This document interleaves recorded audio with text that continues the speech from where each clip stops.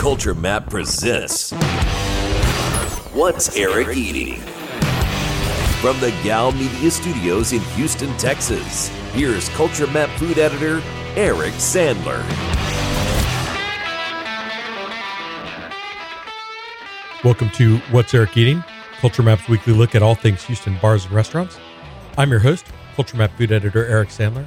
I have Jason Giagrande from the Roastery coming up in a little bit, but first I'm joined this week by a new co-host. She is the publisher of Houston Food Finder and a veteran observer of the Houston food scene. Phaedra Cook, welcome to the show. Hi, thanks so much for having me. Thanks for being here. Let us dive right into the news of the week. Topic number one, Balls Out Burger closed. This is Ian Tucker, the owner of Puccine's first Houston concept. It was devoted to what he described as New York diner-style cheeseburgers, which is to say, like very no frills, very straightforward, very classic cheeseburgers. It was open for not quite 2 years before it shuttered. Phaedra, my first question to you is, did you ever go to Balls Out Burger? No, I did not, and there were a couple of reasons for that. Well, okay. What were the reasons why you never made your way there? One of them, I did find the name off-putting initially, but that's not really going to decide for me where I go and where I don't go.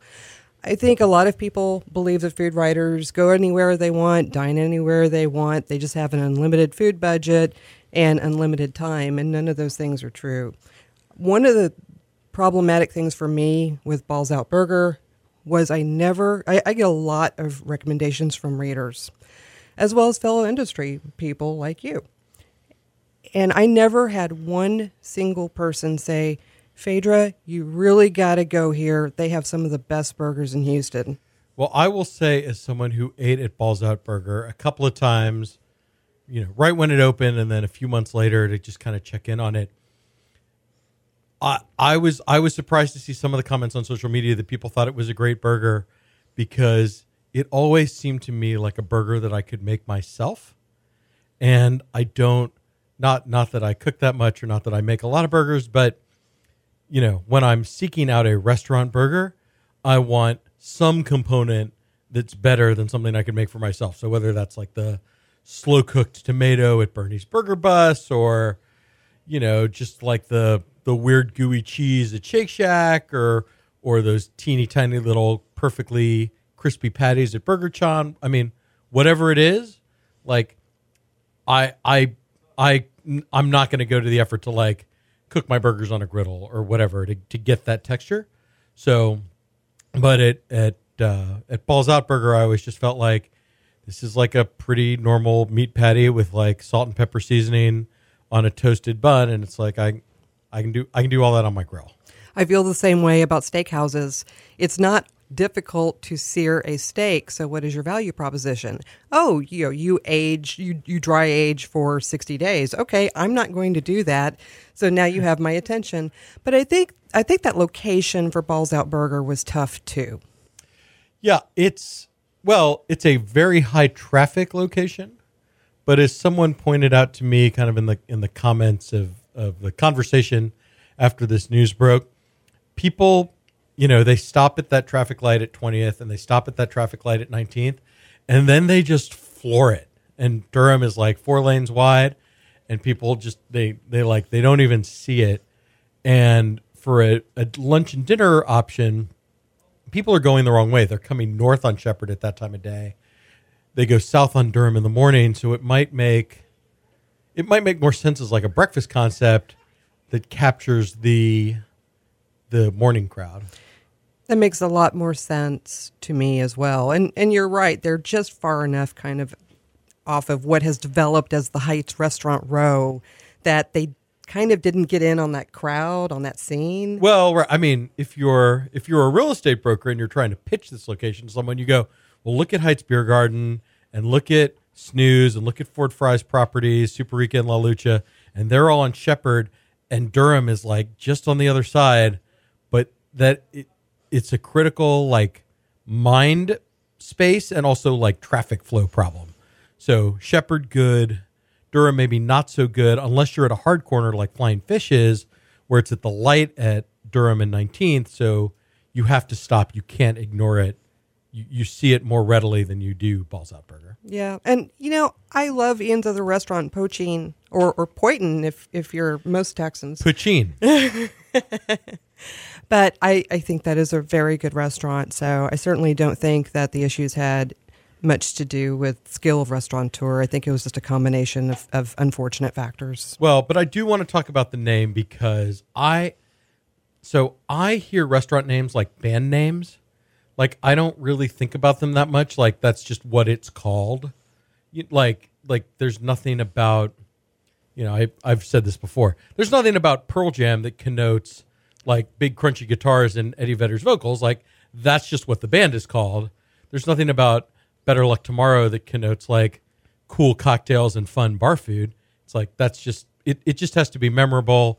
And ideally you should be able to have whatever that thing is .com as your website address. Like that, those are really the most important things. But one of our Facebook commenters wrote, why would any parent take their child to a place called Balls Out? Like, was the name that bad? Because I never thought it was that bad. As a mom, I have 3 kids. They're all grown now. But I think that is a difficult one to explain. It's not like explaining balls out is not the same as explaining sun's out, guns out, totally different thing. So when one of my kids were younger, if they had asked me, Mommy, what does this mean? I might have a tough time with it. Also, initially, and like I said, the name didn't keep me out. But when I first heard the name, mentally, I did kind of put it in the category of like Hooters and Twin Peaks. It seemed like a very frat boy kind of name. Well, yeah. So Ian's explanation, as documented in my article when it opened, was that it was a railroading term, right? That an engine at full steam ahead was said to be going balls out. But that's not really the popular context. That is not the popular context. Well, but it doesn't literally mean like you're taking your pants off, right? It just means you're going like maximum effort, right? It just means you're going full throttle. So it's I a don't know. Deadpool reference, maximum effort. Yeah, it's like you're hanging, hang out with your wang out or whatever. Yeah, it's kind of like that. I kind of took it that way. I don't know. I mean, I always think back, and this is very specific to me, and I think there's going to be like 3 other people that will have the same memory and chuckle about it. I always remember, did you ever watch The State on MTV in like the mid 90s? I did not. This is a very specific thing to me. They had this sketch where there was a character named Louie, and his whole thing was he would repeat his catchphrase over and over again, and it was, I want to dip my balls in it, and he would hold up 2 ping pong balls. And it was like, we made this delicious bowl of marinara. I want to dip my balls in it. And they would just repeat that for like 5 minutes and everyone would get the giggles and that was the end of it. So it never bothered me that much, but I guess I just don't. So I just can't relate to the people who were like, this name makes me really angry and I will never eat there because of it. But apparently that was a thing because that was the overwhelming reaction when the restaurant closed. I mean, I think that perspective, it's a little bit Puritan for my tastes. But like I said, it would be a hard thing to explain to kids. And honestly, as a female, because I mentally kind of put it in the same category as like, say, Hooters, I didn't really feel like I was that restaurant's target audience. Yeah, I guess. I mean, it's a burger place, so I think sort of by definition, it's sort of catering to a male audience. But yeah, I don't think it was ever deliberately designed to repel females. I don't think that was anyone's intention. But and Houston's such a huge burger town. There are so many great burgers in this city. That value proposition really needs to be very clear. Right. All right. Topic number 2, Voodoo Doughnuts, the Portland-based hipster cult favorite, has plans to come to Houston. They put out a press release that they were coming to Washington Avenue to the former Sammy's Wild Game Grill spot.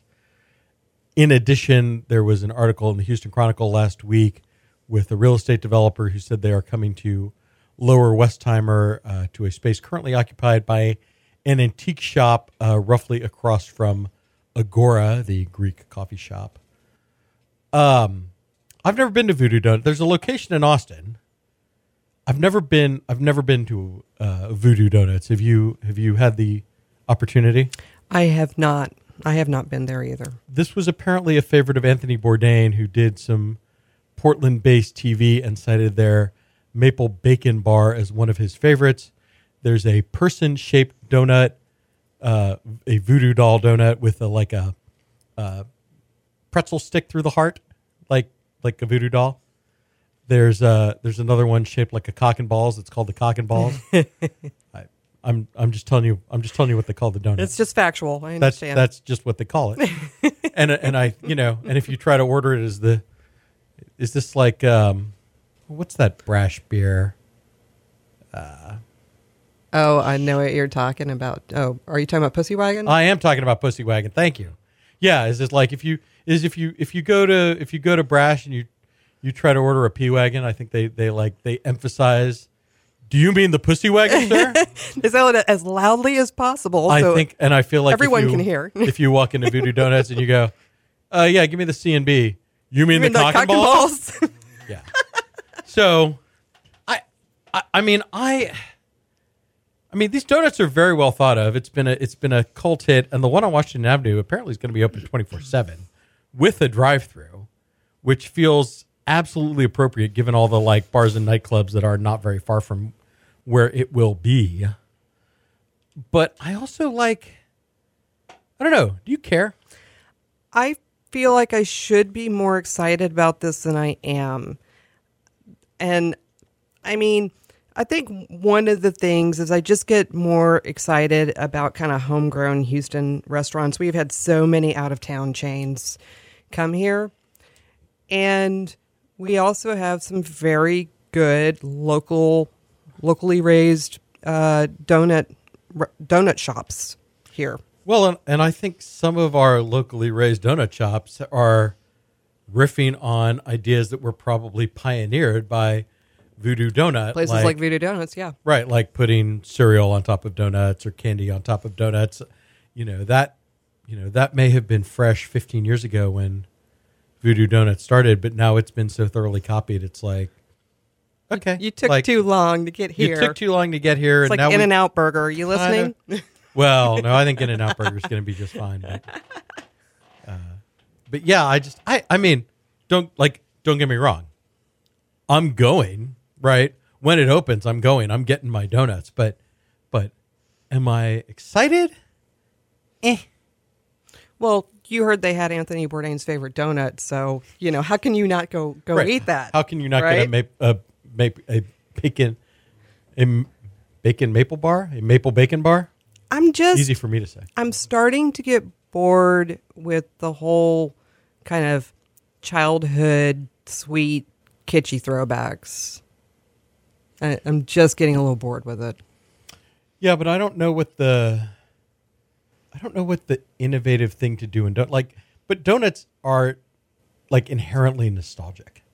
Like you want the chocolate glazed or what's the best donut in Houston is, well, your favorite donut is probably the first place you have a donut. It's like, what's that pizza theory? It's like the first pizza you had is how you will think of pizza for the rest of your life. My favorite donut is the Shipley plain glazed. Right. And I think it was the first donut I ever had. Yeah, and I think most Houstonians feel that way. And I think we measure every donut kind of in comparison to a Shipley's donut. And there's sort of better and worse versions of that. Like River Oaks Donuts is basically fancy Shipley's. Yeah, and I guess that's kind of what I want. I'm ready to go back. I want to see a place open that kind of does for donuts what Common Bond did for croissants. Fancy donuts. Just like we think this is the absolute best rendition of a glazed, of a cruller, of, just do the classics as great as you possibly can do them. I'd be interested in that. Yeah, I don't think that's going to be Voodoo Donut. Nope, I don't think so. All right. If you want a Fruity Pebbles donut, that's probably your place. If you want a donut shaped like a dick, they got you. Things I can't say on the radio. Things Michael's going to have to bleep out on the radio version. He's going to stop making more work for me. All right. Topic number 3. It's been a busy week for openings. Instead, like these are not places we visited. So separate from the restaurants of the week, but just to kind of make people aware of like what's fresh on the scene, starting with Verdine. This is the vegan restaurant that evolved out of the Ripe Cuisine food truck. It is the second restaurant to open in the Heights Waterworks development, joining Hop Dottie, and Jinya Ramen and Common Bond are also slated for that project. Now, I will say I have eaten there. You have not, because we tried to go on Saturday and they had sold out of food. Yeah, so lunch usually media. runs until... this is your fault, really. It's probably my fault. It normally would be open until 3 p.m. for lunch, and it only does lunch, right? Well, it's soft open 11 to 3. They will add dinner hours very soon. Yeah, and by 1:30 p.m., it was completely out of food, and it's probably worth noting that, for people who might head out on a Saturday afternoon, the parking lot was completely full too. And Jinya hasn't even opened yet, and neither has Common Bond. Yes, the parking lot that looked so spacious when it was just Hop Dottie, or when I went there for lunch on a Tuesday afternoon, does not look quite as spacious in the middle of the weekend lunch rush when both restaurants are at capacity. I know the Heights residents aren't going to want to hear this, but they could really use a parking garage. Yeah, or if nothing else, they could use there's the hospital next door. Like they should, make some they money should with lease that. some spillover parking like on the weekends or something. I don't know. Yeah, I don't know how that works, but I was, and some of the spots were taken up by the construction crews that are working on the other two restaurants, but that's relatively, if that's 6 or 7 vehicles, it's a pretty decent sized parking lot. But yeah, it was totally full. Yeah, and that's happening in various areas around the Heights because there has been such a boom in new restaurants. Right. But I will say, like, what Verdine is doing is very interesting. Stephanie Hoban, the chef owner, got a lot of acclaim for her Ripe Cuisine food truck. And what she has done basically is take things that were specials on the food truck, like a vegan crab cake sandwich. They get pride of place on the permanent menu. She's added, jackfruit tacos. That's been a big winner for her. And then she's thrown in some new dishes. I haven't tried the spinach and mushroom dosa yet, but I will. There's a couple of different vegan cheeseburgers. She's going to do vegan cheese plates because they have beer and wine available, so you can pair that. It's a nice patio. I mean, I'm not a vegan. I will never be a vegan. But I certainly seem to know ever increasing numbers of either vegans or people who are vegetarian or who are just trying to cut back on the amount of meat they eat. And there's not really anything quite like this in the Heights. So I think it's going to be a really nice addition to the neighborhood. Well, and being food writers, we might not be vegans, but sometimes it's really nice to go eat that way and just have a light meal for a change. Yeah, I mean, I ate that vegan crab cake sandwich, and she's doing this like fried cauliflower in what I would describe as a sesame chicken type sauce, like sweet and honey, and anyway, all good, all delicious things. I would happily eat both of those things again. That sounds good. Yeah. So topic 3, subpoint 2, our second opening of the week, Dolce Cannoli and Pizzeria, the new concept from Drew Rogers. People may remember seeing Drew's Pastry Place on an episode of The Cake Boss on TLC about 5 years ago. He had a bakery up in Vintage Park that was struggling. Buddy Velasco came and showed him how to make cannoli cupcakes, turned that business around, got him a whole bunch of attention. That business closed last year, and he's back in Memorial City Mall, really focused on the pizza this time.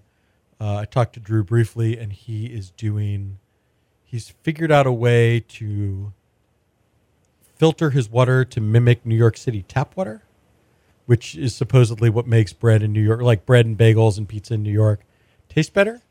So, and then he's doing, cannolis and cannoli cupcakes and all that stuff too.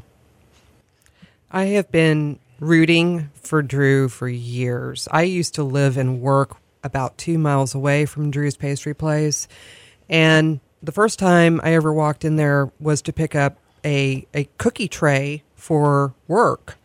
I was both the IT manager and office manager for a small oil and gas company at the time. And apparently the unofficial cookie mom. And apparently I was mom for everything, but that's a different story. But I remember walking in and being so thrilled and surprised to see all of these very authentic little scene Italian cookies. And unfortunately, as kind of shown on that episode of Bakery Boss, the other people who lived in the area didn't gravitate to it. And so, Buddy ends up steering Drew into doing cupcakes. And yeah, you can say maybe the show temporarily turned things around, but clearly not for too terribly long. Yeah, I think his location, it's right in the middle of Memorial City Mall. It was toot sweet for a little while. I mean, that's a very busy part of the world. And, pizzas like 10-inch personal pizzas, they're doing the mod pizza thing where it's one price for unlimited toppings. Grab and go a coffee, sit and have a pizza and a beer, grab a cup of cannoli. I mean, all that makes sense to me. I have not had a chance to try dolce cannoli and pizzeria, but I will soon. I hope he's making his meatball pizza again, because he used to make that at Drew's Pastry Place, and that was always on point. That was one of my favorite pizzas in that area. I hope that this is the correct location for that, but if he's being more pizza focused this time, hopefully it is. Well, and he's working with a couple who have had a number of these branded concepts in malls, like they had a Nestle's cookie thing for a while and a couple others. So I think they understand the operations side. They understand how to market in that environment. If Drew focuses on the food and these people focus on the business, I mean, that sounds about right to me.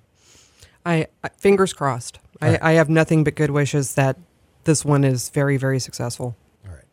That does it for the news of the week. We'll be right back with our restaurants of the week. Stick around. You're listening to What's Eric Eating?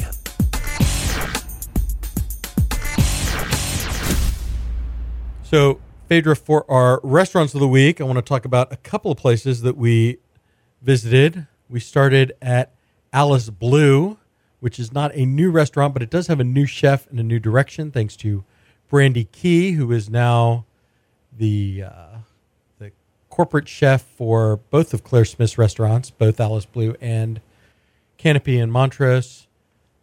Well, let me just throw it to you. Had you been to Alice Blue before Brandy took it over? I had visited Alice Blue once, not too terribly long after it opened. And I went there with an industry friend for lunch. We had a nice time, but I thought the food was good. But one of the key things for me is, am I compelled to return?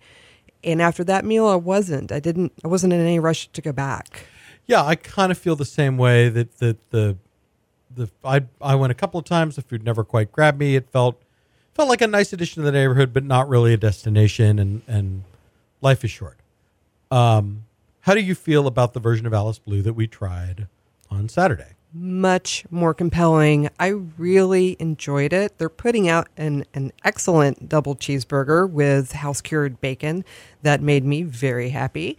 They've retained some of the things that work, like they've had a really great sourdough with a crunchy exterior and a big swath of butter with fennel pollen on top of it. That has always been just a fabulous bread course.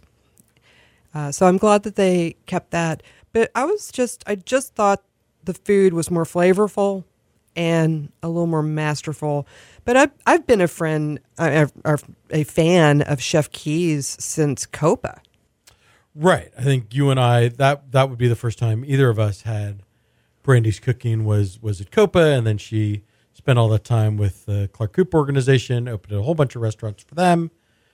Brief stint with Lasco Enterprises at Max's Wine Dive and the Tasting Room, kind of sprinkled some magic on there. I like that she's back in the kitchen. I know she probably doesn't. I'm sure she probably wants to find like a chef de cuisine type that she can turn day-to-day operations over to, but I like that she's back in a kind of small, independently owned restaurant. I like that she's kind of got her hands on things. I had chicken taquitos that I really enjoyed. Like they're smoked, like they're smoking the meat there, crispy, this really great, bright salsa verde that went with them, nicely cooked rice and beans. I mean, just, classic Tex-Mex kind of comfort food. Checked all the boxes. Your burger was very good. I like the bread course. That's a winning direction for Alice Blue, and it will get me to go in for dinner to try some of this. They've moved away from some of the European stuff, going a little more classic American. I'm definitely excited to go back and try more of that. It feels a lot less now like a ladies who lunch spot too, and that's kind of how it felt to me on my first visit. And now it feels just like it has more general appeal, and the food, there's some flavorful, hearty dishes there now. Yeah. Not crazy, not super heavy, but just really pleasant. And I mean, I definitely would recommend it for brunch.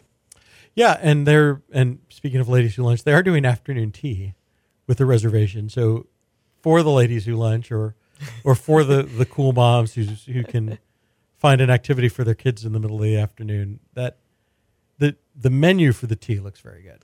They still got you covered. Yeah. All right.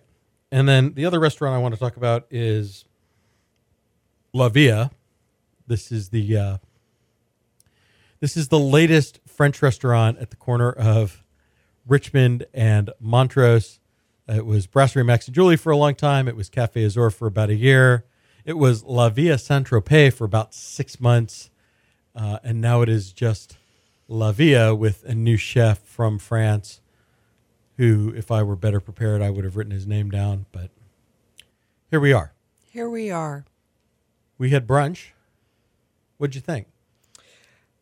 I really enjoyed it. I really like classic French food. And I mean, there were a few modern twists here and there, but I think there was an emphasis on the classics. It was not, there were things I really enjoyed a great deal. I wouldn't say it was a flawless experience. And to be blunt, they knew that we were there. So, I mean, just as a few examples, they have one of the most beautiful bread baskets in Houston. I'll just put that out there. We had wonderful oysters from Pleasant Bay off of Massachusetts, but they weren't shucked. Right, like these beautiful briny, a little bit sweet oysters with a compelling little mignonette. But yeah, they weren't shucked well. The oysters didn't slide out of their shell the way they do when they're cut properly. The flavor of the croissants and the apple tart and everything in that pastry basket was great. Were they as sky high, like as the Common Bond or Becky, or the ones Becky Masson makes once a week at Fluff Bake Bar? It's like, no, but would I eat them again? Yeah. I mean, of course. If they brought you another basket, you would pick out something. Did I take the leftovers home and finish them off that afternoon? Yes, I did. So, by the way, the chef's name, a quick Google says Kevin de Andrea. So, moved here from France. I think he was on Top Chef France for a little while. Young guy, seems to be very engaged, seems to be very excited to be here. I probably need to talk to him a little more and get his story and maybe have him on here at some point. But now I would run, not walk, to go get that risotto with black truffle again. And yeah. Black truffle season is almost over, so please take me very seriously on that. If you would like to try it, you should go get it. But that was hands down my favorite dish. Although, they do a really great, it's hard. I suppose roasted chicken isn't that hard of a dish to make, but I really do enjoy a good roasted chicken. Yeah, and there's not that many of them, and it's kind of easy to screw up. And people inevitably, if you ask, where's the best roast chicken? Half the time you hear people say Costco, right? Because it's cheap and it's readily available. But this was nice. I mean, the skin was crispy, the meat was juicy. I like those potatoes, those whipped potatoes that came alongside of it. I mean, all of that I thought was very pleasant. You had the soft scrambled eggs with the truffle. I did, and they had kind of an. I mean, I like eggs. Eric does not like eggs, and these eggs had kind of almost a greenish color that kind of mystified us at first. They were almost brown. Yeah, until I asked the chef, where is this color coming from? And I wasn't sure if maybe he'd made some kind of a beurre blanc base with truffle, and that was giving it that tinge. But it mainly was because he added red wine. And so the color wasn't the most appealing thing in the world. I enjoyed the dish. I really do like eggs. They do, I'd say, a very classic croque monsieur. But the risotto was my favorite thing, followed by the chicken. Oh, and the French toast. Oh, yeah. That was good. Super gooey, very rich French toast that they do on the dessert menu. Yeah, no, that was really good. I would go back. I mean, my bottom line, I have patience for little baubles here and there. Yeah, and like Alice Blue, right, the brunch was compelling enough that now I want to go back for dinner. Yes. And try, spend a little more money, try some of the stuff that might be a little, might show off the technique a little more. Yeah, no, I had been skeptical of La Via because La Via Saint-Tropez just didn't work for me. I'm not a big French food person. So, but I do think there is kind of this, there's always a place for like a pretty good, pretty classic French bistro. And this fills that role better than La Via Saint-Tropez did. And by the way, they've trimmed down the wine list and cut the prices on the cocktails. I mean, Saint-Tropez $6 cocktails at brunch. Yeah, $6 cocktails at brunch. The Saint-Tropez cocktails were in that $14, $15 range, which is more money than I want to pay for a cocktail. So, I think they got their head around the pricing. And that's going to make a huge difference. That's a crazy good price for cocktails. I mean, if nothing else, just go sit at the bar during brunch and enjoy some $6 cocktails. Why wouldn't you do that? It also, it's a lovely space, and it is an ideal place to take a visiting relative out for a meal, take a date over there for a nice meal. The environment is great, and the people who are operating it seem like very nice people. They, provide great service. I would be very interested in hearing from anyone who has been there already or who goes there soon what your thoughts were. Yes, and Phaedra, before you get out of here, in 60 seconds, do you have you judged the Sausage Wars competition, the inaugural competition at Spindletap Brewery? Did you have a favorite sausage?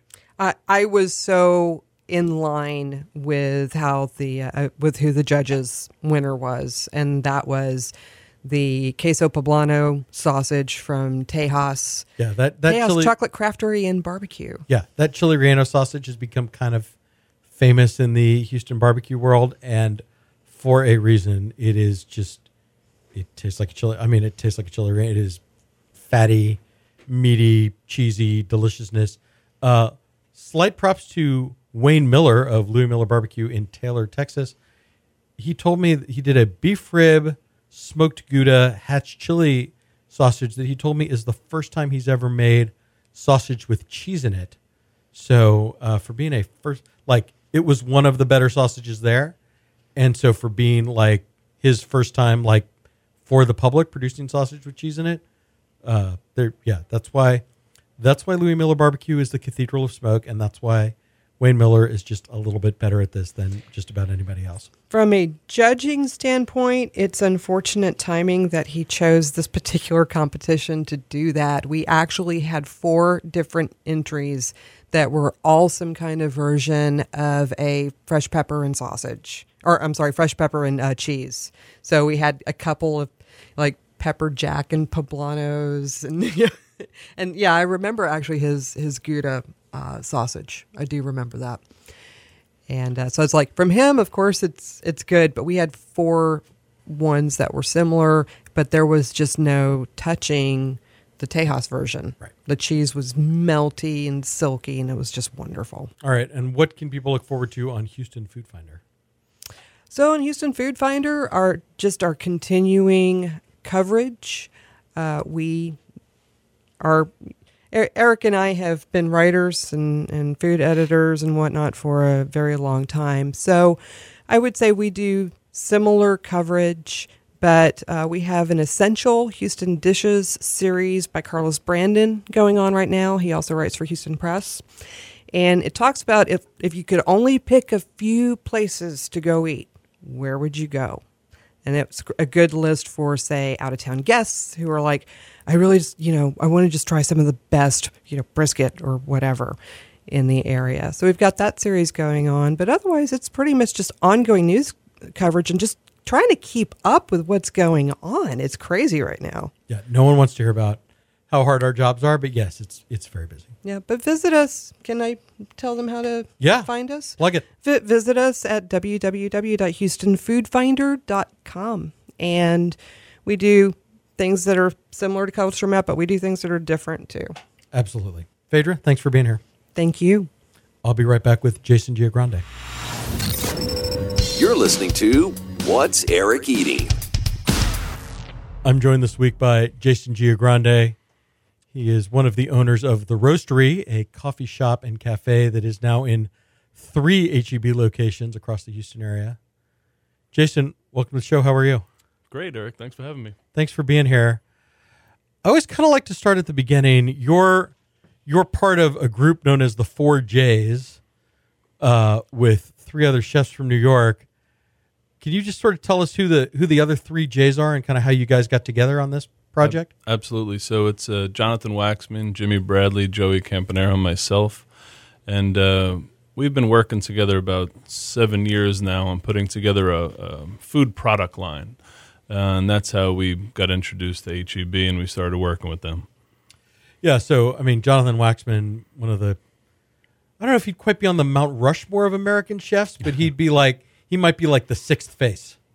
So I actually used to, years ago, work for a company called Compass Group, which is a large corporate food service company. And I was hired by them to work with NBC Universal. And NBC Universal had a food service consultant at the time. It was Chef Joey Campanero, owner of the Little Owl. So when Joey and I met, we, oddly enough, we're actually on opposite sides of the table. I was pushing to vying to keep the company working with NBC, and Joey was looking to remove the company, but we quickly created a good relationship, became friends, and started working together. And then from there, Joey introduced me to Jonathan Waxman and Jimmy Bradley, who he had worked with in the past, and the magic started to happen, and we took it from there. All right, so you've been selling like prepared sauces and coffee beans and stuff like that at H-E-B for a while now. How did you evolve from, we have these prepared items, we want to take this to the next level, we want to build a restaurant concept around some of what we're doing? Sure. So I was consulting with H&B for quite a while independently on their culinary program, their culinary center. They have such a amazing focus on culinary and true quality ingredients, along with proper cooking technique that they teach their partners, that they wanted to have some external support translating that to their cooks and their chefs on site. So I worked with them on that, along with having our product line within their stores. And then working with H-E-B on the day-to-day, they had a desire to start to have coffee offerings within their store, but they didn't want to go the traditional plug-and-play route of a Starbucks or a large chain. They wanted to create something within the community that made sense and felt like it was something new and different, with a highlight on the culinary component, right? A lot of times I feel when you're working with coffees, the culinary component kind of gets lost. Right. I won't make you say it. I'll say it. Like, the pastries at Starbucks suck. It's inexplicable. It's like, it's so weird that they've so much attention on the coffee and that the food is so bad. But anyway, you don't have to agree with. I'll just put that out there, and you can continue your thought. I appreciate it. But so you wanted to do things a little differently. You wanted to have like legitimately good food in a coffee shop environment. Absolutely. I mean, coffee and roasting coffee, to me and to us and to the chefs, is a cooking and culinary experience, right? When in our restaurants, the coffee is just as important to us as the food. Yeah. So how did you get into kind of the coffee business specifically, and kind of what are you? Because I mean, from my perspective, there's maybe as many as like a dozen Houston roasters that are doing kind of their own thing. Like, how do you get into what's a pretty crowded market? Sure. Or at least from the outside, seems like a pretty crowded market. Yeah, it is. I mean, coffee is one of the largest commodities in the country, and everybody has such a admiration and focus on coffee because I feel like it's fuel. The same way we fuel up our cars with gas, we're fueling up our tanks with coffee to keep us going. So I think there's a lot of room in the market, but for us, when we first started, when we decided, we said we want to create a coffee that is just as special as our food. So we partnered with Jennifer Stone, who's a master roaster, level 3 Q grader, cup of excellence, blah, blah, blah, so on and so forth. She's got more qualifications and knows more about coffee than I think I know about anything. But she was really helpful in taking all of our palates and our tastes and working with us to create something that's very special and unique to what we believed was the perfect cup of coffee. So, all right. So you're in 3 HEBs so far. Well, like 2 that you've been at for a little bit, and 1 that's opening this week. I mean, how's it going so far? How are people responding to the roastery? It's been great. We've had a extremely been extremely well received, and we have a great response. So we're in the Bel Air location now. We're also recently opened up in the Heights, and as you said, today actually is our grand opening day at the San Felipe, and we've been well received at each location. But what's been great is just learning the different neighborhoods and spending time with everybody on site. And so far, it's been great. Couldn't ask for more. I mean, is it pretty consistent, like what people like, or are you seeing is there something in Bel Air that sells really well, and something in the Heights that sells really well but doesn't sell in Bel Air? Like what's it like, kind of learning the different neighborhoods? That's really the fun part. I mean, luckily everything's selling well, but it's interesting to say that the Bel Air location, maybe we sell one sandwich more than at the Heights we sell a different sandwich, and maybe our Kenyan roast is selling more in the Bel Air location, whereas the Heights, the Chef's Choice, is selling more. But it's fairly consistent throughout, and luckily everything's been well received. But similar to our restaurants, where we do a lot of seasonal menu changes, we'll be taking that same approach with the coffee shop. So we'll have some items that are static, and then a lot of items that are changing actually with the season, be it a scone, the frittatas, the sandwiches. Seasonality and locality is super important to us. And then, are you developing those recipes, or your partners, or like what's that process like? Because you're 4 pretty talented guys. Well, it's pretty segregated, and it's good. We all have individual and unique talents that allowed us to put together the sauces and the product lines and that nature. But as far as the food we're serving at the roastery, it's really a combination of myself, Matt Johnson, my culinary director, and now Kent Dumas, who we brought on to be the executive chef at the San Felipe location, which has a full kitchen. It's a collaboration. Chefs have a bad rap of being stubborn, and in many cases it is true, but we embrace more of a collaborative, let's get everybody at a table, put a fork in their hand, taste it, and talk about it, and filter it to the perfect dish.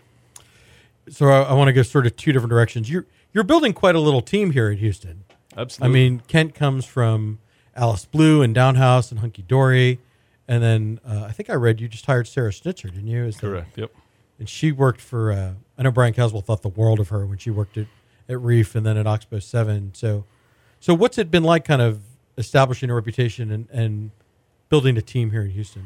Well, it's super fun, and Houston's full of culinary talent. So harnessing and working with them has been a great experience. And a lot of times, a lot of the headlines will read, New York City chefs come into Houston, blah, blah. For me, it's more along the lines of the roastery concept's more of a Houston-based business because we're working with Houston talent. Kent has been great over at San Felipe location. You just mentioned Sarah. I've been working with Sarah for a little over a month now, and she's already one of my favorite pastry chefs I've ever worked with. And then you and I were speaking prior about the baristas we have. I mean, tons of culinary talent and barista talent down here. So bringing them in and working with the group that's here has been a lot of fun. And then the collaboration and refinement of all the products with them, it's been great. And Sarah's so exciting to work with. We were, messing with new kolaches this morning and different cookies yesterday, and it's just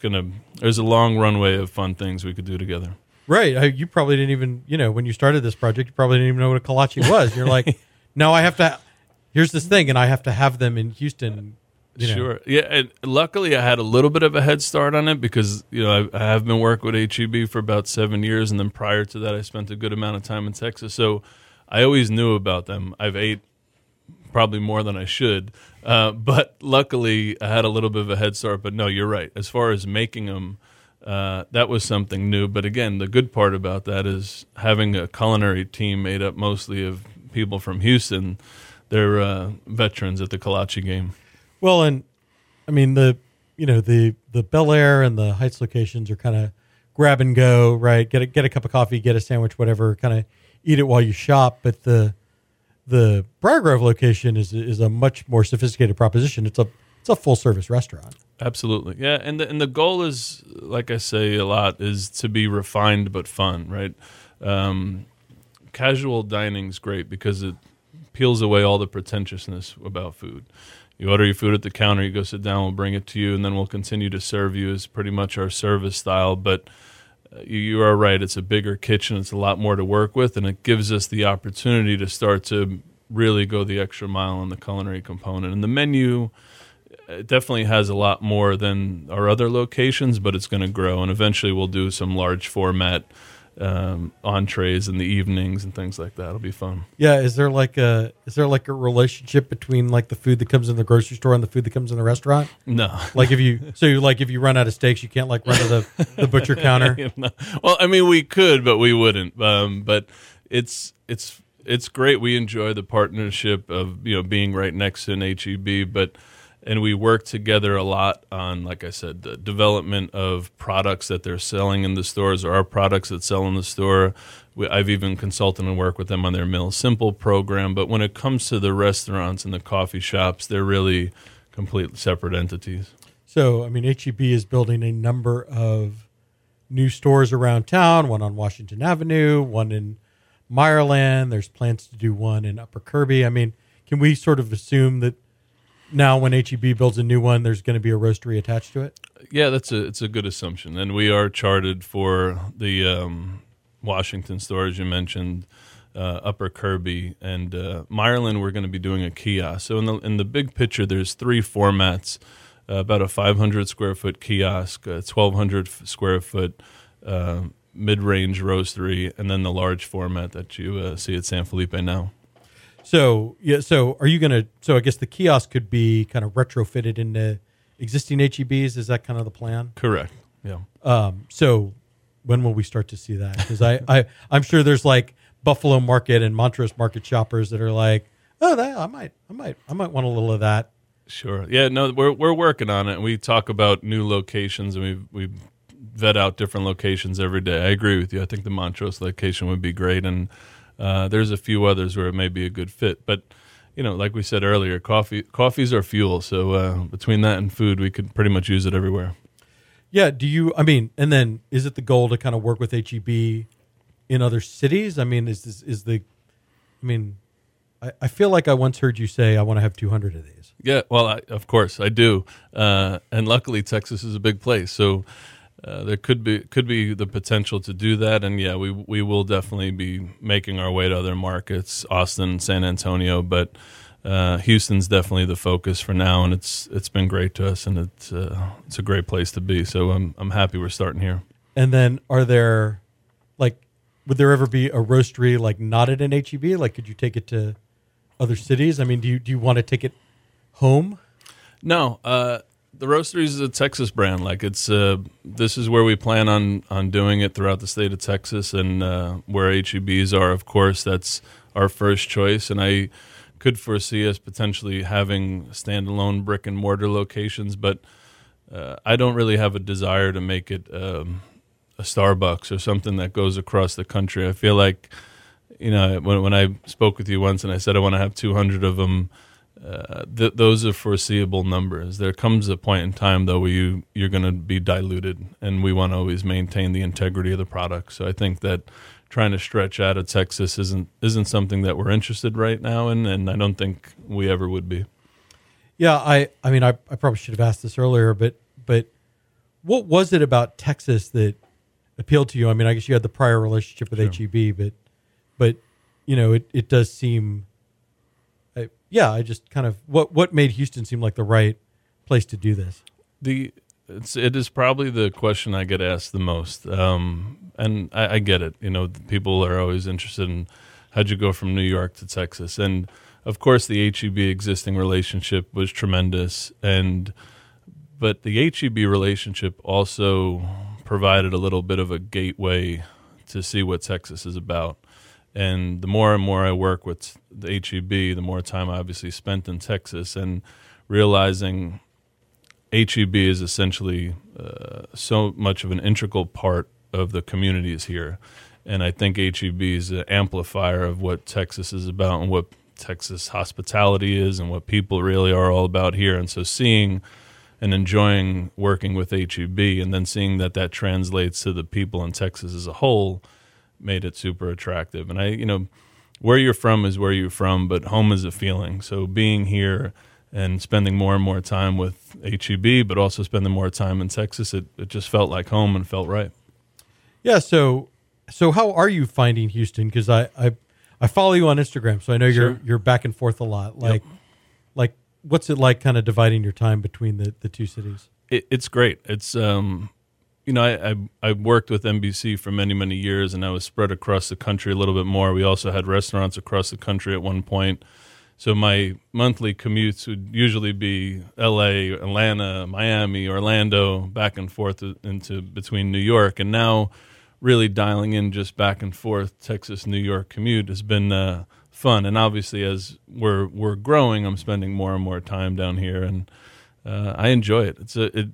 I'm not working any less when I'm down here than I am in New York, but it definitely feels better. What's been the biggest surprise for you about Houston? What's been the most fun thing to learn?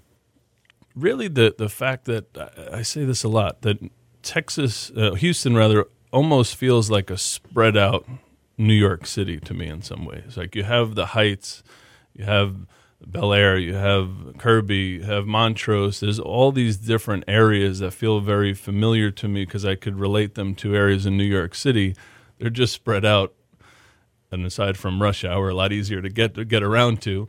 But that's what I enjoyed. It's like you could pretty much pick where you want to be, pick what kind of scene you want, and get it here. It's pretty amazing.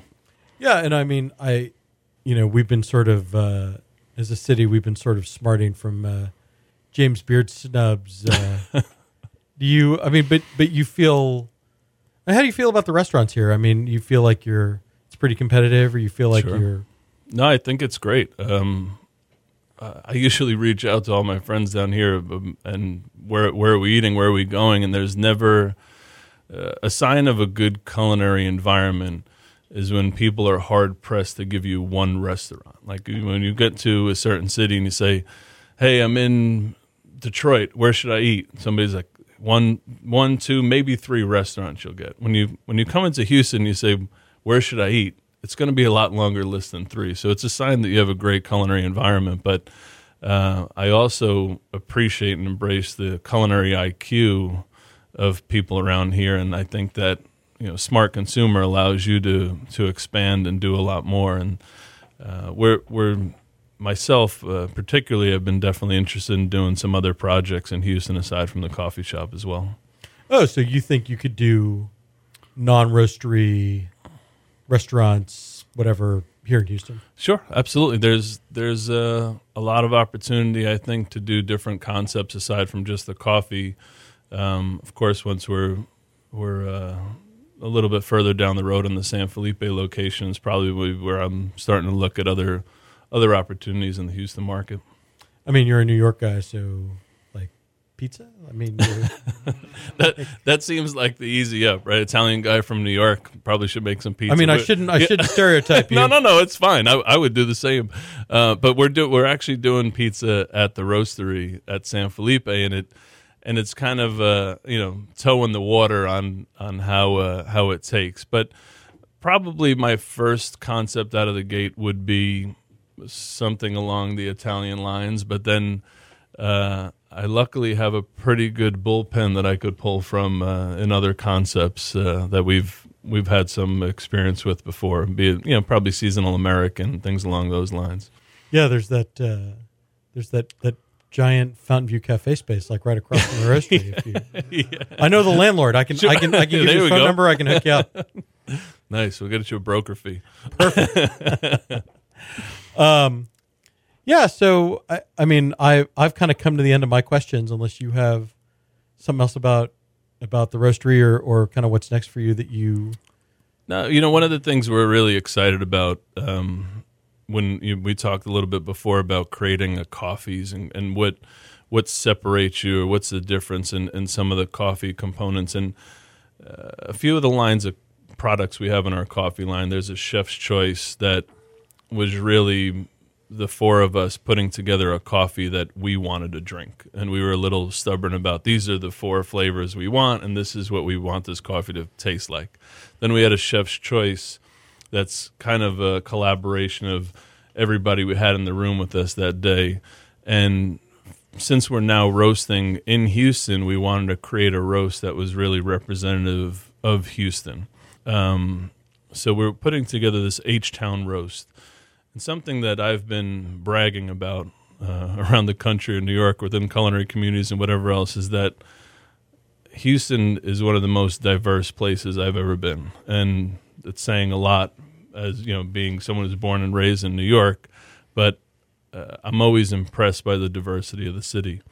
So representative of that in this H-Town roast we're putting together, Jen Stone, our coffee roaster, I asked her to source as many great beans as she could find around the world to create this one specific H-Town roast, because I felt like it was very symbolic and representative of what Houston is. It's a bunch of different beans, a bunch of different great beans put together to create a perfect cup and a perfect product. So that's one of the things we're most excited about launching in the next couple weeks, which we'll be roasting on site at San Felipe.